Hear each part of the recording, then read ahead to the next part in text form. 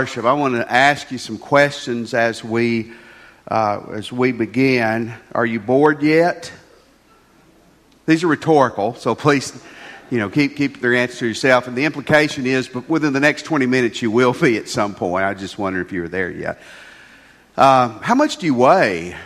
I'm just kidding. I'll tell you a funny story. I didn't plan to tell this, but I told it in the early service. When I was a young pastor, I'm young now, but younger. And the only dumb mistake I've ever made as a pastor, just made one. It was Mother's Day, and my first three churches, especially my first two, were pretty small. And so on Mother's Day, we would recognize the oldest mother, youngest mother, mother with the most kids here, mother with the most kids somewhere else. And so in Sunday school, I just made a joke out of it, and I said, and we're going to recognize the heaviest mother this morning. And all the guys just died laughing, and the women, hell hath no fury like a woman thinks you're making fun of their weight. I promise you. So that was the weight was a joke. What bowl game's Tech going to? That's a good question today, isn't it? Tech had a great win last night, and we're anticipating where they're going to go. Who's LSU's next coach going to be? That is the question for the hour. Josh has put his resume in there, and we don't know if that'll happen or not, but it would be a pay raise, wouldn't it, Josh, if you did? I've got a serious question for you this morning, and that's this. Do you ever wonder if you're going to be okay? Do you ever wonder, am I going to be able to make it through this? Am I going to be able to make it through this struggle? Am I going to be able to make it through these problems? Or maybe this morning, certainly you wonder this about people you love. Are they going to be okay? Are they going to be able to make it? We're in Philippians chapter 4, verse 19, and it is such a beautiful, beautiful verse. And this is our last sermon in this God's game plan for your life. This is part of God's game plan for your life. It says, and my God will supply every need of yours according to his riches and glory in Christ Jesus. Now, words are significant. We're going to go back and look at this more in a moment. But when he says needs here, he's talking about what's necessary or what's required to make it in life. It is a necessity of life. Now, here's the background. I've mentioned this several times, but it's always good to go back. Paul, at this time, is under house arrest at Rome. He's a prisoner. He's not a prisoner like in a dungeon. He's been there before, but this is where he is. He's chained to a guard 24/7, if you can imagine that. And he's not locked in a cell, but he has very limited freedom and obviously no privacy whatsoever. And he has a ton of needs too. And he's writing to the church at Philippi, and the church in Philippi is just 10 years old. Christianity is new, and they're being persecuted for their faith. They're undoubtedly, it's a small group of people. Part of the persecution would affect your money and your ability to make a living. So these aren't rich people at all. These are people that have some real financial, psychological, relational, emotional needs this morning. What about you? I want to touch on just a few needs today, and I know you've got more, and I may not touch on the one that's most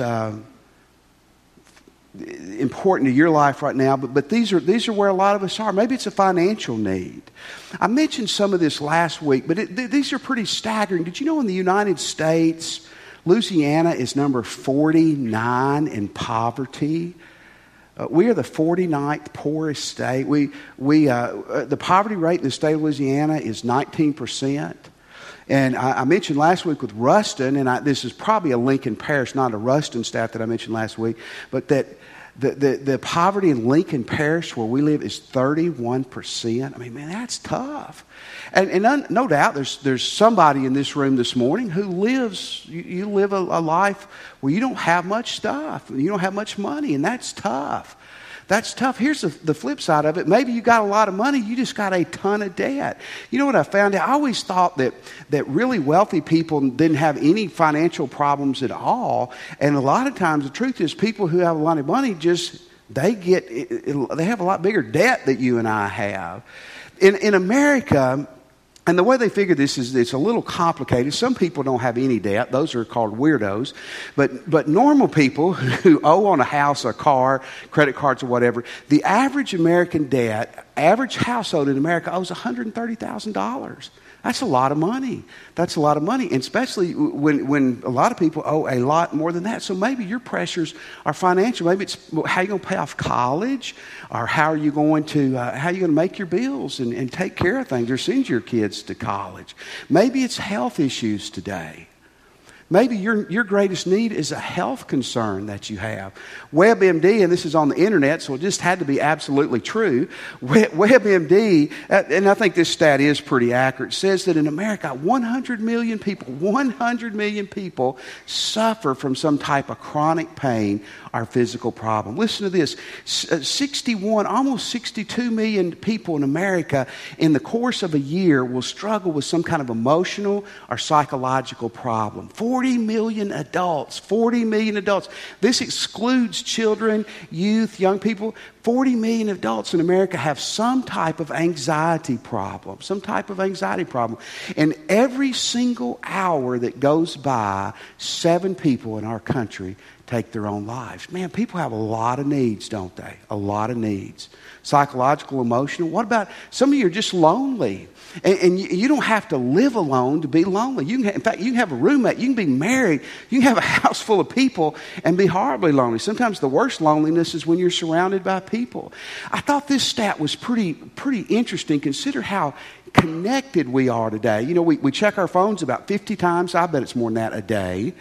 We have internet access. We have Facebook and Twitter and LinkedIn and Instagram. So we can interact with people. But yet, this year, Americans interviewed, about 45% said, I'm lonely. Man, I just don't have anybody in my life that I feel like I connect with. 40 years earlier, 1975, that number was 15%. So all of our interconnectedness, we got bigger gaps in our heart now than we did then. What's your need today? What's your need today? You have some. Again, maybe it's for someone you love, a relationship, whatever. What is your need? Here's some of the greatest news ever. God can meet every one of your needs. Is that not wonderful? God can meet all of your needs. God can meet all of my needs. God can meet. Look at verse 19. And my God will supply every need of yours according to His riches in Christ Jesus. Now, folks, this says need, not greed. Did you hear that? If you have 40 pairs of shoes and you're praying and you're pleading with God to give you 41, that's more of a greed than a need. Amen? Now, ladies, listen to me. I'm not picking on you. My wife is a shoe hunter also. I live with that. I understand that. In fact, I had a wonderful lady come to me after church, and she said, Chris, if you got 40 and they're on sale, getting 41 is not a greed at that point. It is a need. So we may differentiate on this. But the word need here means necessity. It's what's required of me. It's what I've got to have to make it and live at peace in my life. God will supply some of your needs. God will supply every need of yours, all your needs in the totality. If we'll let Him, God will supply every need that we have. Now think about this. This doesn't mean you're not ever going to die, because we are going to die. I say, well, then God's failing us there. No, that's part of the life process. But God says to you and me this morning, throw it down, whatever it is. Relational, psychological, financial, you're lonely, physical, whatever it is, God says, I can meet every need in your life. Now again, don't confuse your greeds with your needs. I was reading something this week, and it listed the most expensive foods in the world. Josh and I are going to test these out if the church will give us the money and the church credit card. Sacramento, California, there is a place called Capital Dog, and you can get, they brag that they have the most expensive hot dog in the world. For $145.99, you can get a hot dog. Is that not crazy? Don't you love the 99 cents? Because you're getting a deal. It's not $146. It's $145.99. Can you imagine that? There's a place in New York City that sells a sundae. It's called the Golden Opulence. And they bring in cocoa beans from Venezuela. And for $1,000, you can have the Golden Opulence. Is that not unreal? I mean, that's crazy. And if we come back from a church trip with that on the credit card, we should be fired immediately and have to pay that. Listen, God's not going to give you a $146 hot dog or a $1,000 sundae. When God meets your needs, it may be a cheese coney and a medium blast at Sonic, but that meets the need, correct?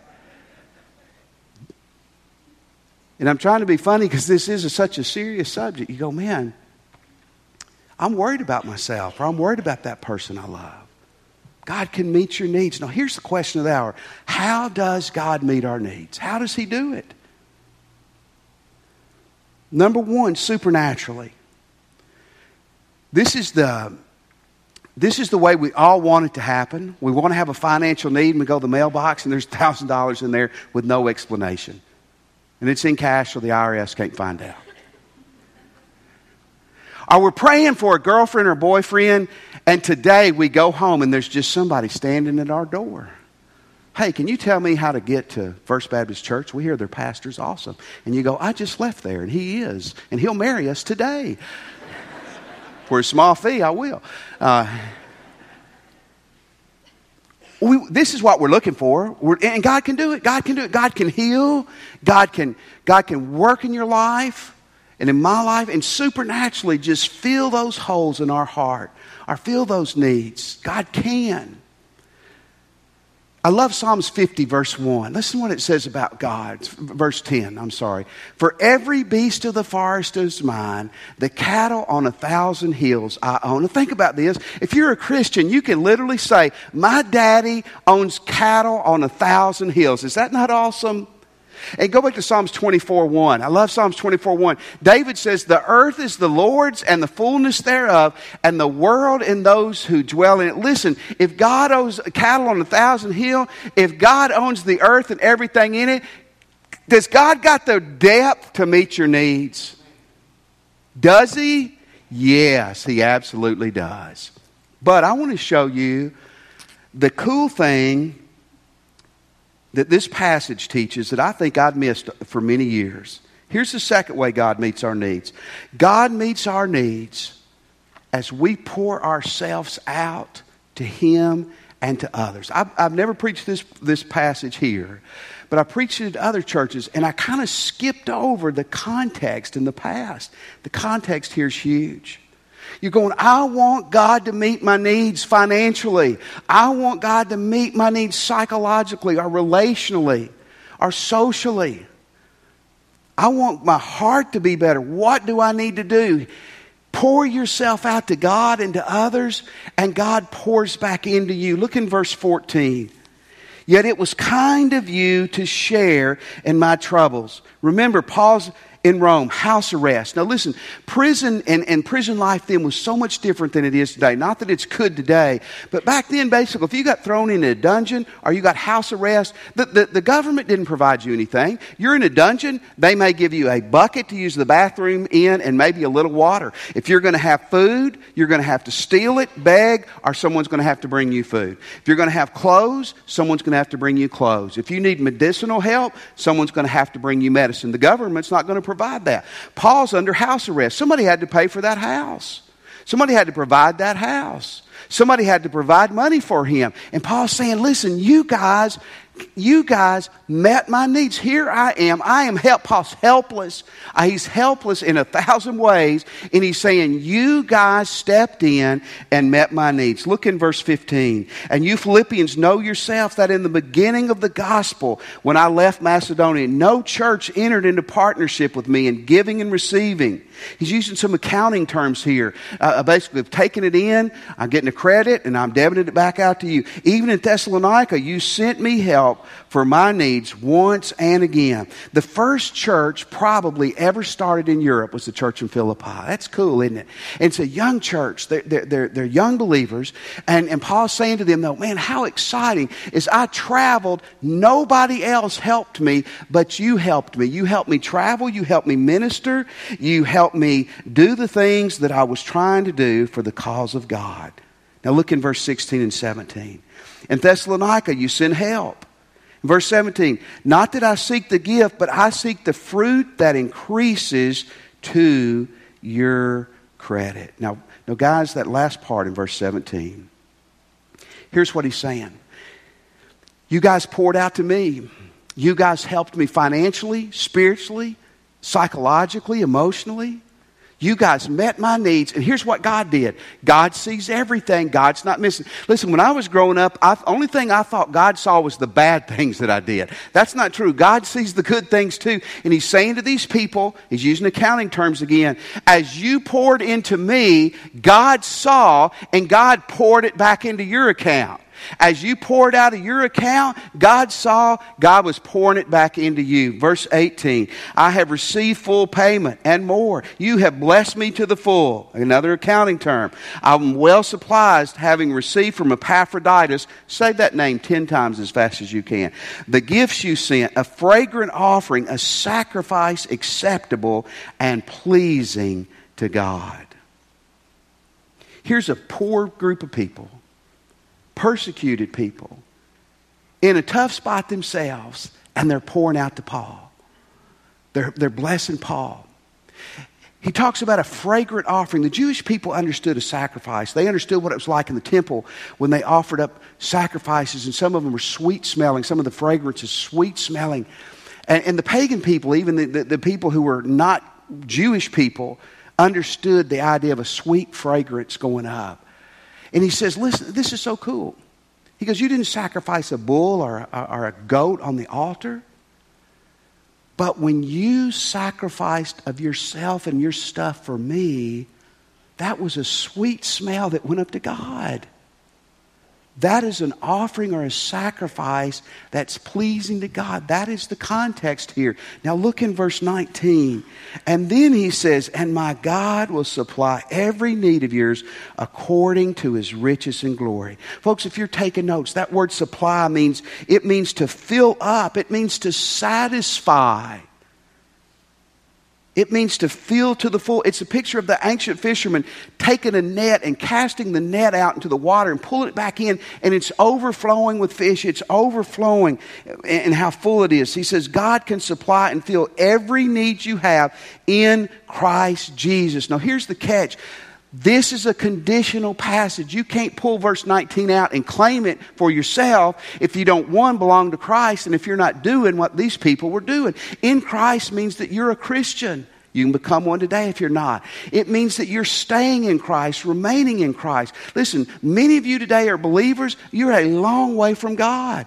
This passage is for people who are in Christ and staying close to Christ. And he says, if you do this, I will meet every need that you had. Now, folks, this gets good. This is good stuff. How many of you think God can meet your needs? How many of you think Bill Gates could meet your financial needs? CNN said in August, Bill Gates was worth $90 billion. Lance, say that out loud. $90 billion. That is a lot of, that's so much money we can't even put our heads around how much money it is. Here's how much money it is.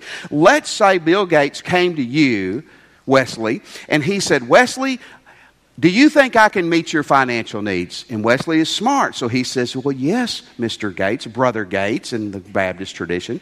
We believe that you can meet my needs. Here's what $90 billion could do. If he could get it in cash and put it in a bank here in Ruston, of course, he could give you $1 million a day for the next 246 and a half years.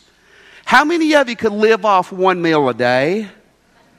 I've calculated that $700,000 going into the tithe every week. Isn't that cool? Isn't that great? That's how we think. They made a $10 million. That's $1 million. Wow, that's great. Wesley, he would meet your needs, your kids' needs, your grandkids' needs, and your great-great-grand, right? For the next 246 years, if you can't live off $1 million a day, you're a moron.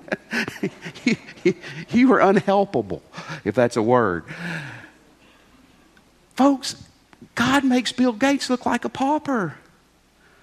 Did you know the Bible says the streets are paved with what?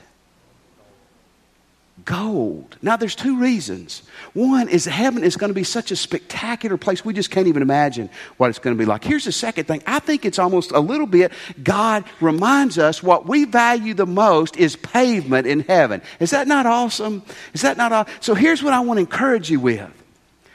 God has got what it takes to meet your needs. Not your wants, not your greeds. He's not interested in that, but meet your needs. What God says to you and me, you belong to me. You pour yourself out the rest of your life to me and to other people, and I will pour back into you. Sound like a good deal? Let's look at it financial. This isn't a tithing sermon. Don't get nervous and head for the door. You're a Christian. If you're not a Christian, become one. If you're not, you should give 10% to your church, wherever you go to church. Well, I can't do that. I can't afford to do that. You can't afford not to do that.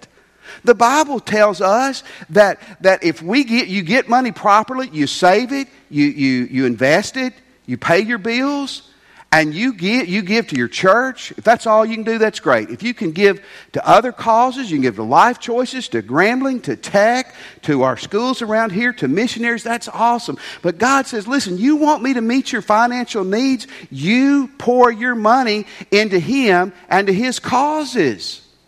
Many of us go, man, I just don't have any friends. I don't have a friend. I don't have a friend. Mama used to say, to have a friend, what? Be a friend. To have a friend, you can't be a jerk. To have a friend, you can't be self-centered, self-focused. It's, I don't have any friends. And then you pursue people and you drive them crazy because you're so possessive and weirdo-ish about it. Listen, man, pour yourself into people. Love people. Be a friend to people. That's what this passage is teaching. God meets your psychological and relational needs as you meet the needs of other people. Man, this is such important and wonderful stuff. You go, man, I'm concerned about my psychological well-being. See a doctor. God uses people. See counselors. Absolutely. But man, get the focus off you and start pouring yourself into God, into other people. Some of you are going, well, man, I had a relationship and it went bad and I don't know if I'll ever recover, or I've got friends that aren't my friends anymore, and that hurts, and those things absolutely do hurt, but you can't camp out there. You got to get up and you got to get going, and you got to pour yourself and pour your life into the causes of God and the causes of others. And that's how God reciprocates it. Folks, this is called a paradox. See, a paradox doesn't make sense. A paradox is something, it's kind of a contradiction. Like it could be true, but it just doesn't make sense. This is a paradox. It's true. The more we pour of ourselves out to God and His causes and to others, the more God pours back in. I love what I heard a guy say years ago. He said he didn't understand how it works. He shovels it out and God shovels it back. God just has a lot bigger shovel than he has. Isn't that good? You can't outgive God. And we're not talking about money. We're talking about how you deal with people, how you deal with life, how you serve. He said, I will meet all your needs. It wasn't people standing on the sidelines criticizing, complaining, finding everything wrong. It was people who didn't have anything, who were poor and persecuted, who jumped in there and gave the best of everything they had.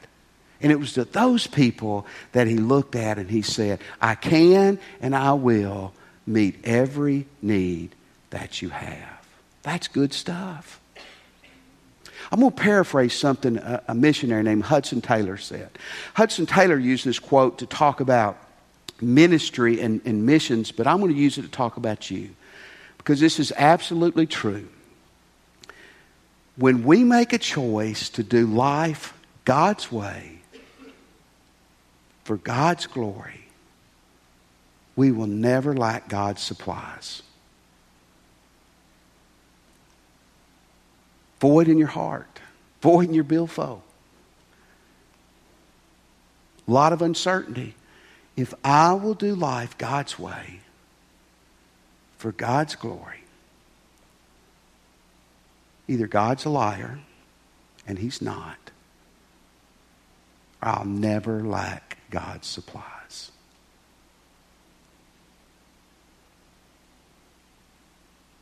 Let's pray.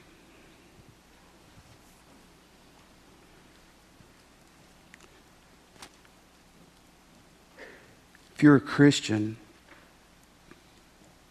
it's a lot to chew on, but you need to ask yourself, are you in the game? Are you pouring yourself out to God and others? And if not, will you get in the game? That's the key. If you're not a Christian, or you're unsure if you're one, and you're ready today to give your life to Christ, this is the foundation of it all. Pray with me if you're ready and just say, Jesus, I'm a sinner.